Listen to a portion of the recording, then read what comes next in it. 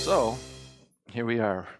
We're in part 3, Christmas Sunday, of our last installment of our series of the kingdom that was, that is, and is to come. And I hope you guys have benefited from this. I hope that you've gotten revelation out of it.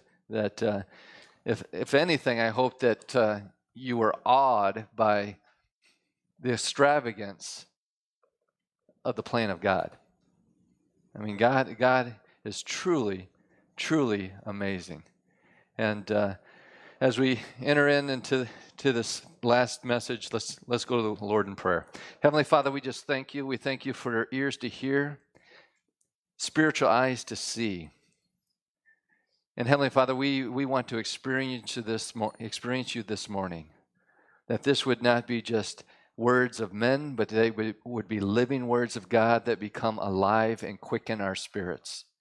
Heavenly Father, may we see ourselves in your kingdom. May we see ourselves in Christ. May we see ourselves in the plan of God, the way that you see us. May we awaken to the miracle of Christmas this morning. In Jesus' name, amen.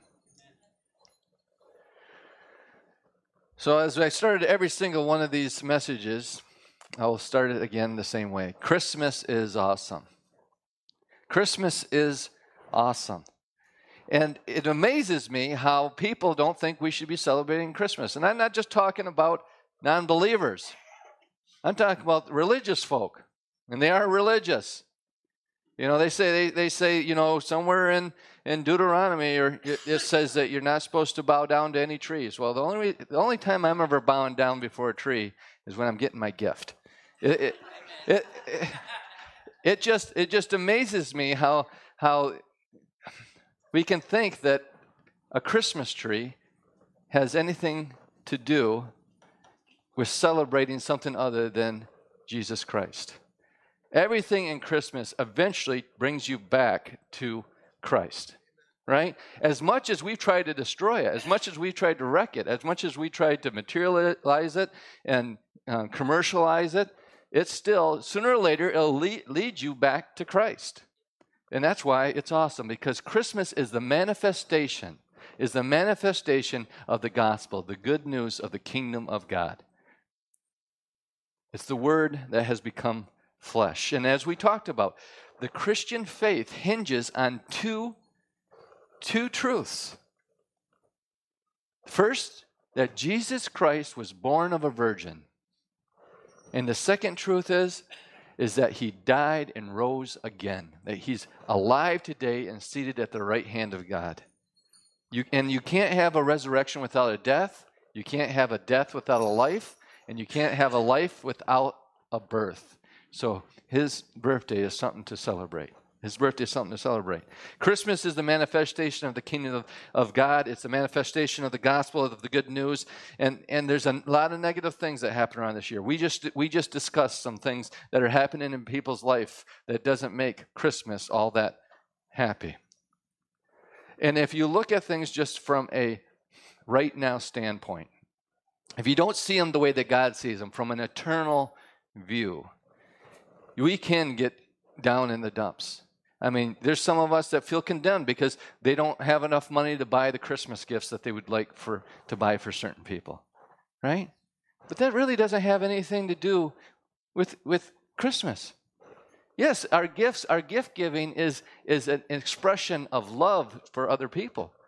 But there's lots of ways to express your love, right? It doesn't have to be the cost of the gift. So don't let that get you down in the dumps, right? Don't let that get you down in the dumps. You don't have to, and some of us, and this is hard to talk about, but there's some of us that the holidays, Christmas, it brings back memories of loved ones that aren't celebrating with us this year, right?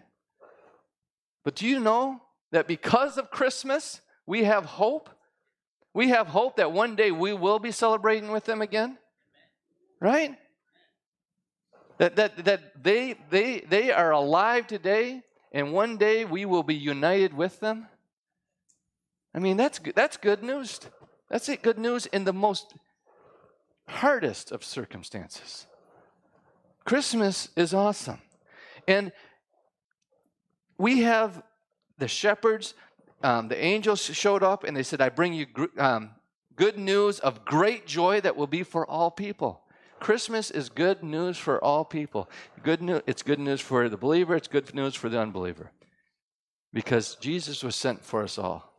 It's good news for those that hate the little baby in the nativity scene. That they think the nativity scene should be gone. I don't understand how anybody could get upset about such great news. The kings, remember the Magi that came from the east? They said, where is he who is born King of the Jews? For we saw his star in the east and have come to worship him. See, these kings were smarter than a lot of us. That Christmas is a time to worship. It's time to celebrate Jesus. Christmas is the restart on life. Christmas reminds us that miracles happen. That's what it is. It doesn't necessarily mean that what it is doesn't necessarily mean that's what has to be. You understand what I'm saying? Christmas is God getting his vision for humanity into the earth. Christmas is a celebration of a person, not a date. Right? We're celebrating Jesus. I know he wasn't born on December 25th. Right? But this is the day we choose to celebrate him. Right? Christmas reminds us that love gives. John 3:16, right? For God so loved the world that he gave his only begotten son. Christmas is a reminder of that. Christmas reminds us of family, right? It reminds us of the family of God. Even if you don't have a family on earth, you got a family of God. You got a Father that is in heaven, right?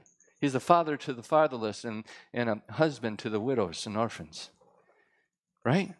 Christmas reminds us of hope. It reminds us of miracles, signs, and wonders. Christmas is awesome. And it's a celebration that should cause all creation to rejoice, for it is the good news to all people. In Isaiah chapter 9, we're just going to recap a little bit before we get into the meat of the message. But in Isaiah chapter 9, verse 6, it says, For unto us a child is born, unto us a son is given, and the government will be upon his shoulder, and his name will be called Wonderful, Counselor, Mighty God, Everlasting Father, Prince of Peace. As we talked about, a child was born, but a son had to be given. Why did the son have to be given? Because he was eternal. The son couldn't be born. He had to be given. And he was given in flesh when the child was born. That's amazing that the prophet was able to articulate that truth. That is profound. And the government should be upon his shoulder. Jesus is the one that gives the cosmos order. Jesus is the one that holds everything together. In Colossians chapter 1, verse 15, it says, He is the image of the invisible God. That right there, if you want to know what God is like, look at Jesus. He is the image of the invisible God, the firstborn of all creation. For by him all things were created, both in heavens and on earth, visible and invisible, where thrones or dominions or rulers, authorities, all things have been created through him and for him. He is before all things, and in him he holds all things together. Now, a lot of people get tripped up in this, and they say, well, he's the firstborn. So it sounds like he was created. No. What that is saying, it doesn't say he was the first of all creation. It says he was the firstborn. He was the firstborn of every creature. And what this is stressing is his preeminence. Right? The firstborn child always received the greater blessing and inheritance. What this is saying is Jesus is Lord of Lords and King of Kings. He's the first, right? Jesus Christ is God. He existed throughout all eternity. He's the firstborn in the order of man. He's the King of Kings and Lord of Lords. The firstborn child always received the greater blessing and inheritance. He had the preeminence. What the Apostle Paul is talking about here is that the term firstborn refers to position or rank. It's not talking about being created. In Jewish custom, the firstborn was always the father's heir. All the father's possessions was his. This term signifies that the Son is the appointed heir of all things, and in Christ Jesus, we are heirs to the kingdom. Do you understand that? Everything that is in existence, everything that God is, everything that God has been given to Jesus Christ. And if you are in Christ, then you are heirs, and heirs to the kingdom of God and to the promises of God. Jesus is the one who gives order to the chaos.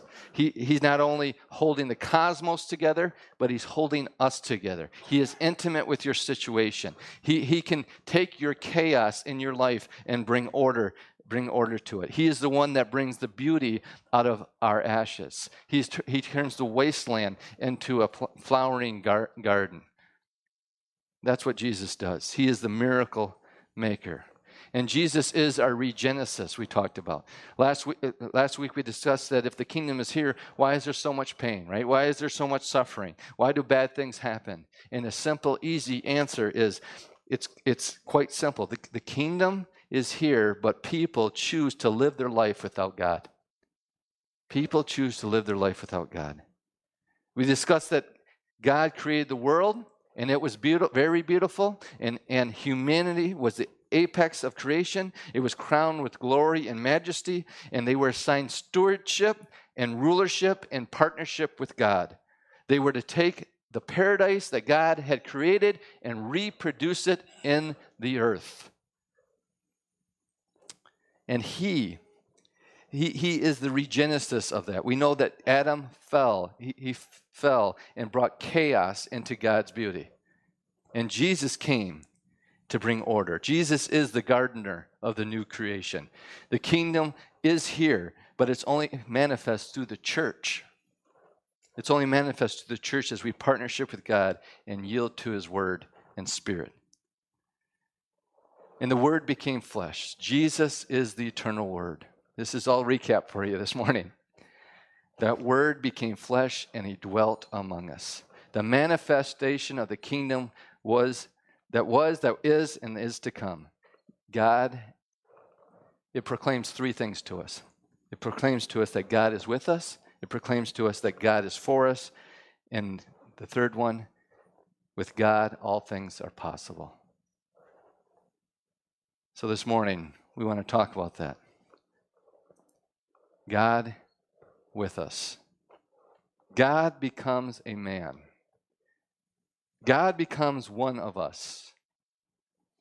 This boggles my mind, and I share this with you over and over again, but to think that the Creator became the creation, that he humbled himself and put on flesh and blood and became a servant. The Creator God enters into his creation not as a conquering king, but as a servant. He suffers with us and for us. Listen to what Paul writes in Timothy. In 1 Timothy 3:16, it says, "For the mystery of righteousness is truly amazing.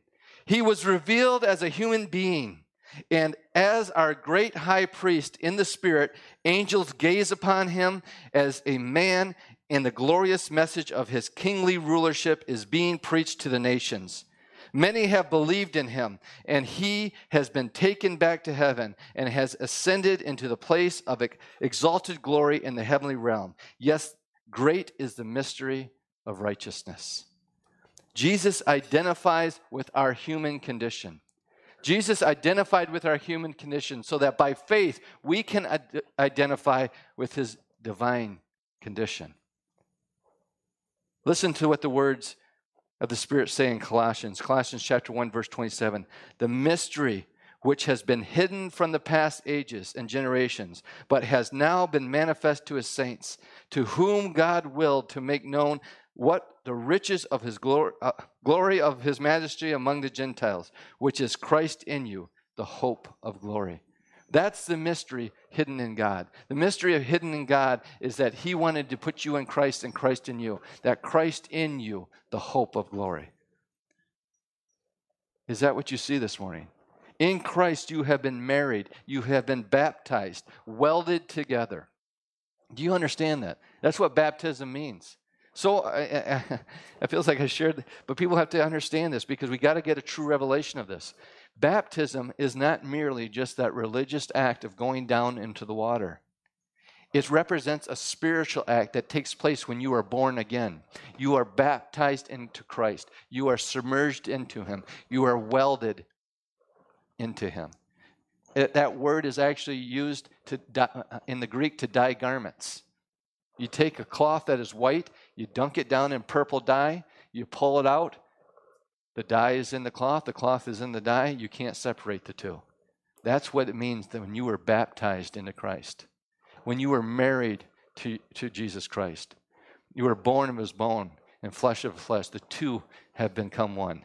It's an amazing thing that we have been welded together. Not only has he identified himself with our humanity, but through the Spirit we now identify with his divine condition. Galatians 3:20 says, I have been crucified with Christ, and it is no longer I who live, but Christ lives in me. And the life which I now live in the flesh, I live by faith in the Son of God, who loved me and gave himself for me. The life that we are now to live is to be lived by the Son of God, by Jesus Christ. Not only is God with us, but God is for us. In Luke chapter 2, verse 11, it says, For there is born to you this day in the city of David a Savior who is Christ the Lord. And this will be a sign to you. You will find the babe wrapped in swaddling clothes, lying in a manger. And suddenly there was with the angel a multitude of heavenly hosts, praising God and saying, Glory to God in the highest, and on earth peace, goodwill towards men. On earth, peace, goodwill towards men. So many people don't understand what this is saying. They think that it's peace among men. But it's not talking about peace among men. It's talking about our relationship with God. That God has sent his peace to the people through Jesus Christ. That there's no longer a war. This idea that thinking that God is against us is over. The Christmas is the exclamation point that God is not mad at you. Actually, God is rescuing you and saving you. On earth, peace. You have peace with God and goodwill towards men. See, look at me. I don't know if there's something wrong with my speech, or there's something wrong with your guys' hearing, but for some reason, we cannot understand that God's will is always good for you. God's will is always good. Goodwill towards men. It's always good. God does not cause bad things to happen to teach us something. He isn't the author of the chaos. He isn't the author of the darkness. He doesn't cause evil in the world. God doesn't cause it, and he doesn't leave us in it. He doesn't leave us in it. He doesn't forsake us in our trouble. Now, don't get me wrong. There's lots of people that say, well, God taught, because of this circumstance I went through, God taught me a lesson. Yeah, he will use those circumstances to teach us, but there's a better way to learn. There's a better way to learn. I was talking to my kids the other night. There's 2 ways to learn, and they knew the answer. I said, do you know what they are? She goes, well, they said, well, one way's through other people, and the other way's through doing it yourself.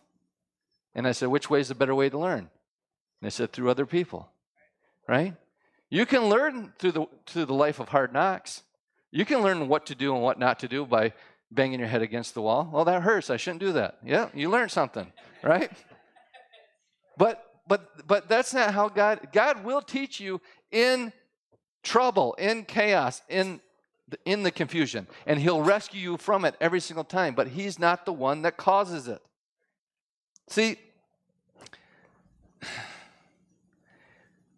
so, we've all heard stories like this. You hear someone say, well, if I didn't get out in the world, if I didn't chase after the things of the world, if I didn't really chase after money or glamour or gold or girls or whatever, God would have never been able to get me to the point where I realized how important he was. And we say phrases like that. And I'm thinking, no, you didn't have to do that. This Bible's filled with people who did that. Read about Solomon, right? Read about David. Read about Samson. Learn from their mistakes. Learn from their example. You know, we don't have to go through an experience to learn to live righteously. Right? But if you're foolish, God will use your foolishness to teach you something and even draw you to himself. That's how much he loves you. That's how much he cares for you. God is for you, and Christmas is the proclamation that God is 100% for humanity's goodwill. The Bible is the evidence of this. So what shall we say? What shall we say to these things? If God is for us, who can be against us, right? God is for you. Do you believe that this morning? Do you? Do you believe that God is for you this morning?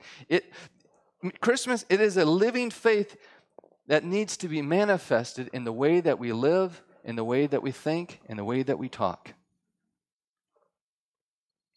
And not only is God for us, but with God, all things are possible. All things are possible. Matthew 7:20 says, "So Jesus said to them, because of your unbelief, for surely I say to you, if you have faith as a mustard seed, you will say to this mountain, move from here to there, and it will move, and nothing will be impossible for you." Mark chapter 9, verse 23 says, Jesus said to them, if you can believe, all things are possible to him that believes. Matthew 19:26, but Jesus looked at them and said to them, with men it is impossible, with God all things are possible. Christmas is the story of impossibilities being made possible. Do you know that?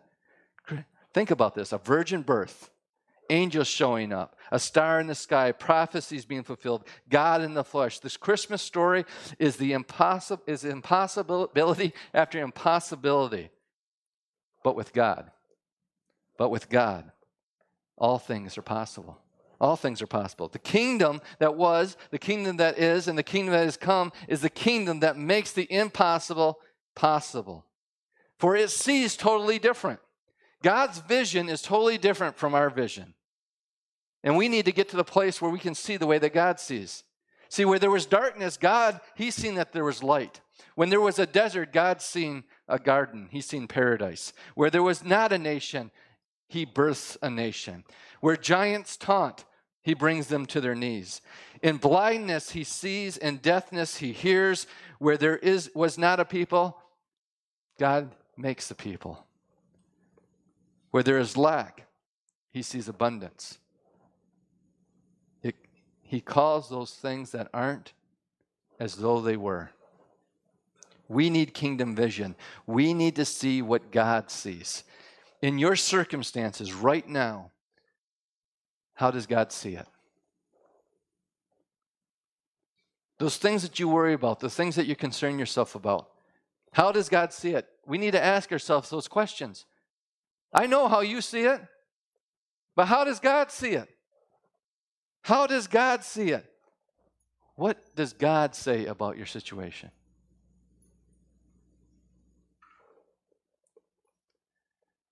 In Isaiah 51, verse 1, it says, listen to me, you who follow righteousness, you who seek the Lord.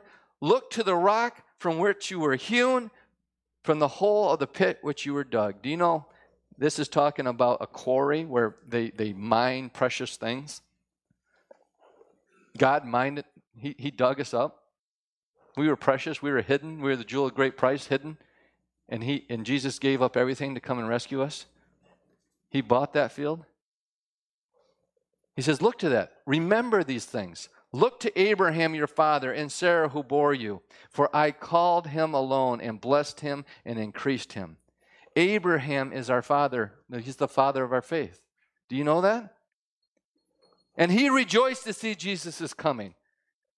He rejoiced to see Jesus coming in the flesh. Galatians 3:29 tells us, in Christ, we too are Abraham's seed and heirs to the promise.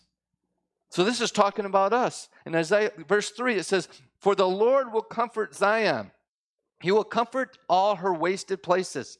He will make her wilderness like Eden, and her desert like a garden of the Lord. Joy and gladness will be found in it, thanksgiving and the voice of melody. Do you know this is talking about you? See, we need to read these Old Testament scriptures through the lens of Jesus. Hebrews 12 tells us that the church is Zion. This is what the church is, what Jesus wants to do within the kingdom of God, manifest in the church. This is how God sees. He will comfort all your wasted places, make the wilderness like Eden, and a desert like a garden of God. In the midst of her, in the midst of the church is joy and gladness with thanksgiving, and that you can hear the sound of singing. What do you see? What do you see? Do you have eyes, the eyes of the King? Or do we have blinders of the world? Are you moved by faith or held captive by doubt this morning? Are you in stewardship, in rulership, in partnership with God? Or are you doing your own thing? For the kingdom that is now will be the kingdom that ushers in the kingdom to come. You know that? The kingdom that is right now is going to be the kingdom that ushers in the kingdom that is to come.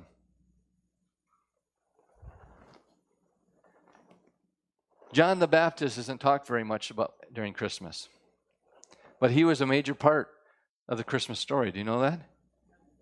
John the Baptist, he's not really associated when we think of Christmas, but he's tied to the story of Christmas, to the story of the kingdom that came into manifestation in the earth when the Word became flesh and dwelt among us. John's birth was part of the many impossibilities that made up the miracle of Christmas. John's birth was a miracle. Zacharias and Elizabeth, both were childless because Elizabeth was barren, and they were well advanced in years. But Gabriel, the angel of God, shows up while Zacharias is ministering to the Lord in the temple and tells him that they will have a son, and his name will be John. You know, notice that in the midst of something that they were lacking, in the midst of where did God find Zacharias? Ministering. He was doing what he knew what to do for the Lord, and that's where God found him. Sometimes I wonder where God would find us. He'd find us in front of Netflix. He'd find us in front of our phones. Where would God find you? But Zacharias found his miracle as he was ministering to the Lord. And Luke 1:23 tells us, so it was as soon as the days of his service were complete that he departed to his own house. Now after those days, his wife Elizabeth conceived. So after he got done, this angel showed up, told him that he's going to have a son, and after his job was done at the temple, he went home and he did something. He put faith to what God had told him. Right? That's what it says. Now after those days, his wife conceived after Zacharias went home. He put faith, he put action to what God had told him. Faith without works is dead. He went home with a living faith. Then Gabriel shows up to Mary, right? And she tells her that she would bear the child of God, the Son of God, even though she did not know a man. And Elizabeth's pregnancy was to confirm this unto her. The pregnancy of John was a confirmation that she too would have a miracle son. So let's look at that. In Luke chapter 1, verse 39, it says, now Mary arose in those days and went into the hill country with haste to the city of Judah, and entered the house of Zacharias, and greeted Elizabeth. And it happened when Elizabeth heard the greeting of Mary that the baby leaped in her womb, and Elizabeth was filled with the Holy Spirit. Then she spoke out with a loud voice and said, blessed are you among women, and blessed is the fruit of your womb. But why is this granted to me, that the mother of my Lord should come unto me. See, Jesus was Lord at his birth. He was always Lord. For indeed, as soon as the voice of your greeting sounded in my ears, the babe leaped in my womb for joy. Blessed is she who believed, for there will be a fulfillment of those things which were told to her from the Lord. Notice that Mary had to believe. She believed. And because she believed, those things which were told her from the Lord would be fulfilled. But John leaped. John leaped in his mother's womb. John was able to be filled with the Holy Spirit in his mother's womb. And he was able to feel joy. That's amazing. How could anybody say that that wasn't a life in that womb? Amen? This little 6-month-old baby in the womb had more spiritual discernment than many 60-year-olds out of the womb. You know that? John was a miracle child that prepared the way for another miracle child who prepared a way for many miracle children in the kingdom of God. John's birth and life is vital to the manifestation of the kingdom of God on earth. He was the voice crying in the wilderness, prepare the way for the Lord. In Isaiah chapter 40, verse 1, it says, comfort, yes, comfort my people, says your God. Speak comfort to Jerusalem and cry out to her that her warfare is ended, that her iniquity is pardoned. For she received from the Lord's hand double for all her sins. This is what John the Baptist preached. Do you know that? And right now you're thinking, well, this is talking about Jerusalem. This has nothing to do with me. Again, you need to look through the lens of Christ. The book of Hebrews and the book of Revelations both say that the church is the new Jerusalem, right? It's the heavenly Jerusalem. You have been born from above. Do you know that? You've been born from above. You are the new Jerusalem in the earth. And there is a Jerusalem in heaven. There's a heavenly Jerusalem made up of the saints of God that's gone before us. And one day, the Jerusalem in heaven will come down with the Lord and be joined to the new Jerusalem in the earth, and he will establish his kingdom forever in that kingdom that is to come. You know that? That's talking about people. It's not talking about a spaceship coming down from heaven, this new Jerusalem. It's talking about people. The people of God, make up the new Jerusalem. Cry out to her. Cry out to Jerusalem. Cry out to the church. Your warfare has ended. The war is over. The idea that God is against you is over. We have peace with God. We have been translated from the dominion of darkness, and we've been translated into the kingdom of God's dear Son. Our iniquity has been pardoned, and we have received double from the Lord for our sins. Jesus was double payment for our sins. Do you know that?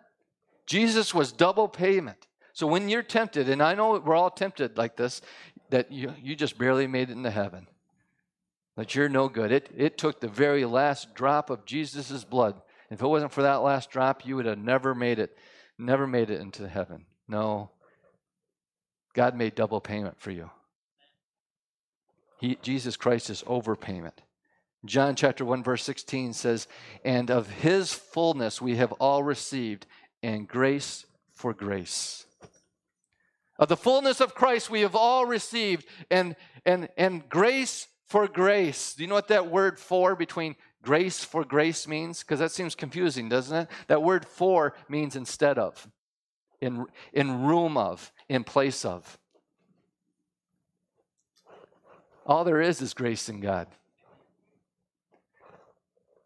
Grace instead of grace. Grace in room of grace. Well, I don't want grace. Well, then you can have grace. Jesus came to give us grace. Grace for grace. Well, you don't know what I've done. Well, I don't want to know what you've done.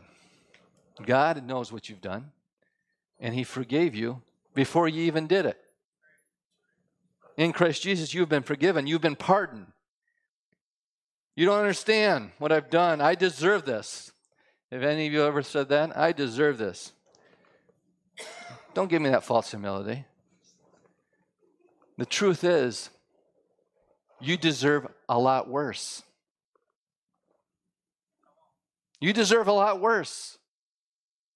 We all do. We all deserve a lot worse.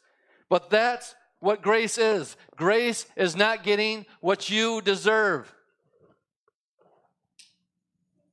In Christ, we have received grace instead of grace. There is nothing else he can give you. That's the good news of Christmas. It continues in verse 3. The voice of one crying in the wilderness, prepare the way of the Lord. Make straight in the desert a highway up for our God. Every valley shall be exalted, and every mountain and hill brought low. The crooked places shall be made straight, and the rough places smooth. The glory of the Lord shall be revealed, and all flesh shall see it together. For the mouth of the Lord has spoken. It doesn't matter what desert that you're in. You know, a lot of people say that. I'm just in a desert place. I'm in a desert place. Jesus has made a highway in every desert to get you out of that desert place. That's what John was complaining, right? The glory of the Lord shall be revealed. This is talking about the birth of Jesus. And we beheld his glory, the glory as of the only begotten of the Father, full of grace and truth. And all flesh shall see it together, for the mouth of the Lord has spoken. This is talking about Christmas. This is talking about Jesus coming to earth. Jesus has come to bring the valleys of the mountains low, and the crooked places shall be made straight, and the rough places made smooth. Our relationship with God is no longer up and down. It's no longer up and down. Now, you might think it's up and down. You might think you're in the valley one day and on the mountaintop another day. You might have heard messages preached as well about you might be on the mountain today, but God isn't going to let you get prideful up on that mountain. He's going to knock you down in the valley so you know how. No. He took the mountains, brought them low. He brought the valleys up. You want to know why? Because your relationship with God has nothing to do with your actions. It has to do with what Jesus Christ has done for us. God loves me today. But what about tomorrow? Jesus came so that we can walk with consistent, consistent relationship with God, where his love for me never changes no matter what I'm going through. That makes Christmas a big deal, you know that? That's why Christmas is important to celebrate. Jesus entering into humanity to identify with us so we can identify with him. He came to reconcile. He came to reconcile. Talk about a gift. He came to reconcile us back unto our Father so we can have constant, consistent relationship with him and Jesus. Everything about Christmas reminds us of hope, of miracles, of signs, of wonders. John the Baptist understood this, and everything he did in his life was to proclaim the Messiah to the world. Everything that John did was to proclaim the kingdom that was coming into the earth. And look what Jesus said about him. Jesus says, "Surely I say to you, among those born of women, there has not risen one greater than John the Baptist, but he who is least in the kingdom of heaven is greater than he." Born of a woman. Born of a woman. John was the greatest born of a woman. He was greater than Moses. He's greater than David. He's greater than Joseph, Joshua, Elijah, Elisha. No one was greater than John. But the one who is born again in the kingdom of God is greater than he. Everything that John did was for Messiah. Do you know that? The coming of Messiah, the birth of Messiah, the life of Messiah, the sacrificial death of Messiah, the miracle resurrection of the Messiah. John lived his life totally dedicated to Messiah. Everything that John did, he did for Messiah so that you and I could come into this new life in Messiah.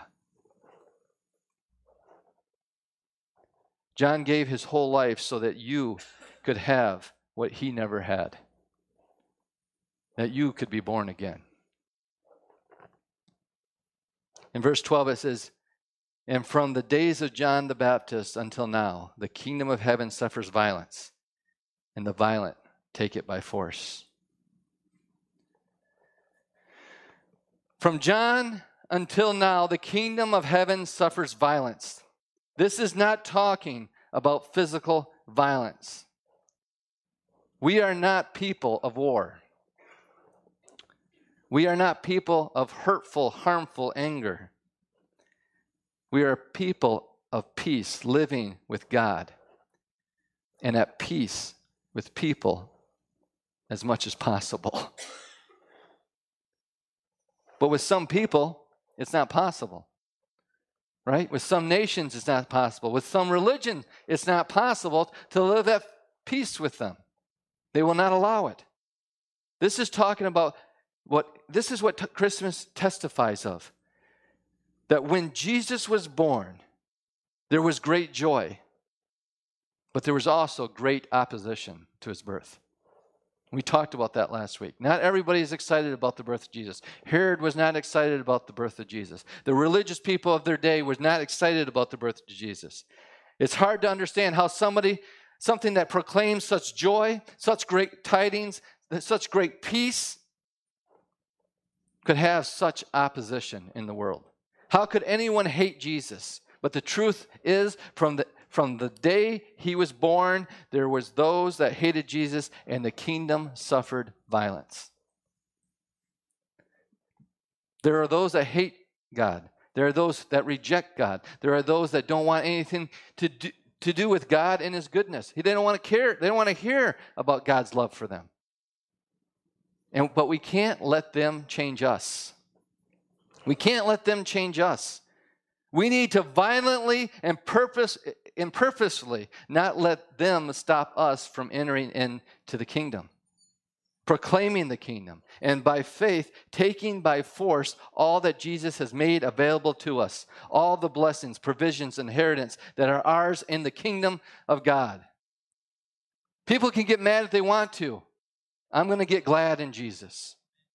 You can reject Jesus. I'm going to accept Jesus. You can hate Jesus. I'm loving Jesus with all my spirit, soul, and body. See, you have to get violent in possessing the things of God. Just like on Christmas morning.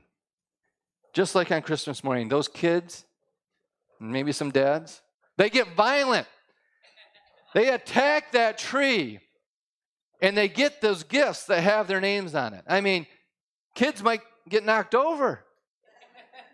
There might be bulbs on the tree that might get broken. The tree could fall over. It gets violent. And then ripping the packages open. It is violent. But they're trying to get what is theirs. They're trying to get the gift that has their name on it. All this verse was saying is don't be passive in your Christianity. We don't get violent with those who are violent against the kingdom of God. We get violent possessing the kingdom. We get violent possessing the kingdom, possessing all that is ours in Christ Jesus. See, from his conception, John's life was a miracle.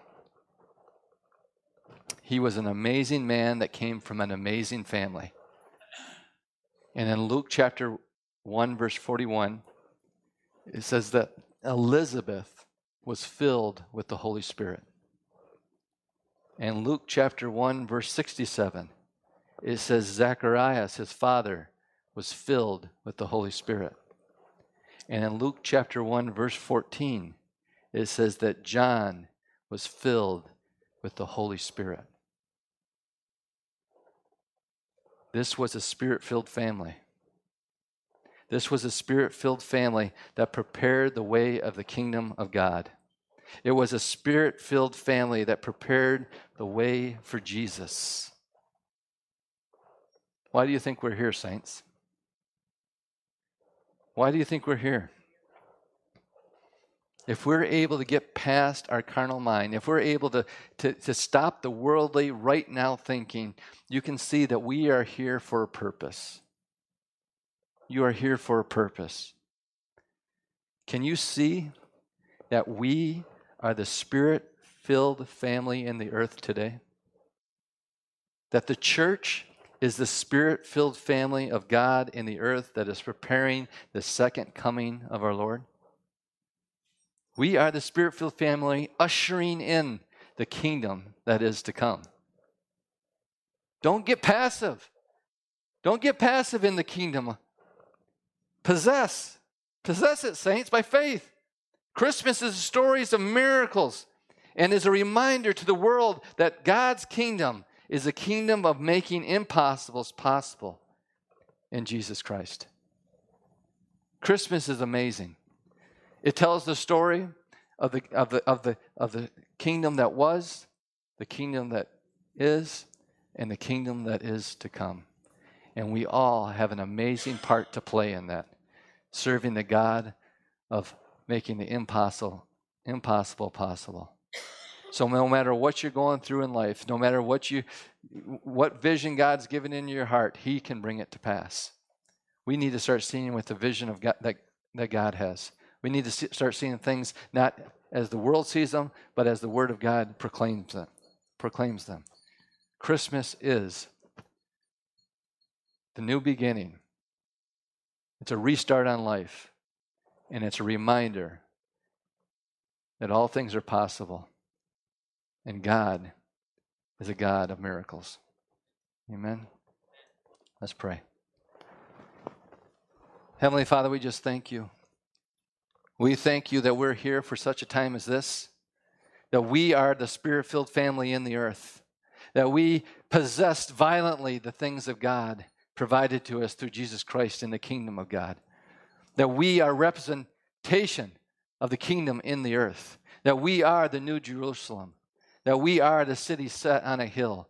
We are the light of God, proclaiming the good news that set the captives free. Heavenly Father, let us in our actions, in our thoughts, in our purposes, in our plans, in our destiny, see the plans of God, see the vision of God, and watch it manifest before our eyes. Heavenly Father, we thank you that you are the God of the suddenly. You are the God that makes the impossible possible. You are the God that does miracles. You are mighty and strong. Give us expectation. Just like as a child expects to find gifts under the tree, we expect you to be who you are in our lives. We thank you, we praise you, and we celebrate you. In Jesus' name, amen. Amen. You've been listening to a message from Charis New Testament Church. For more information or to contact us, go to www.charisntc.org. And remember, you are deeply loved, highly favored, and destined to reign in Christ Jesus.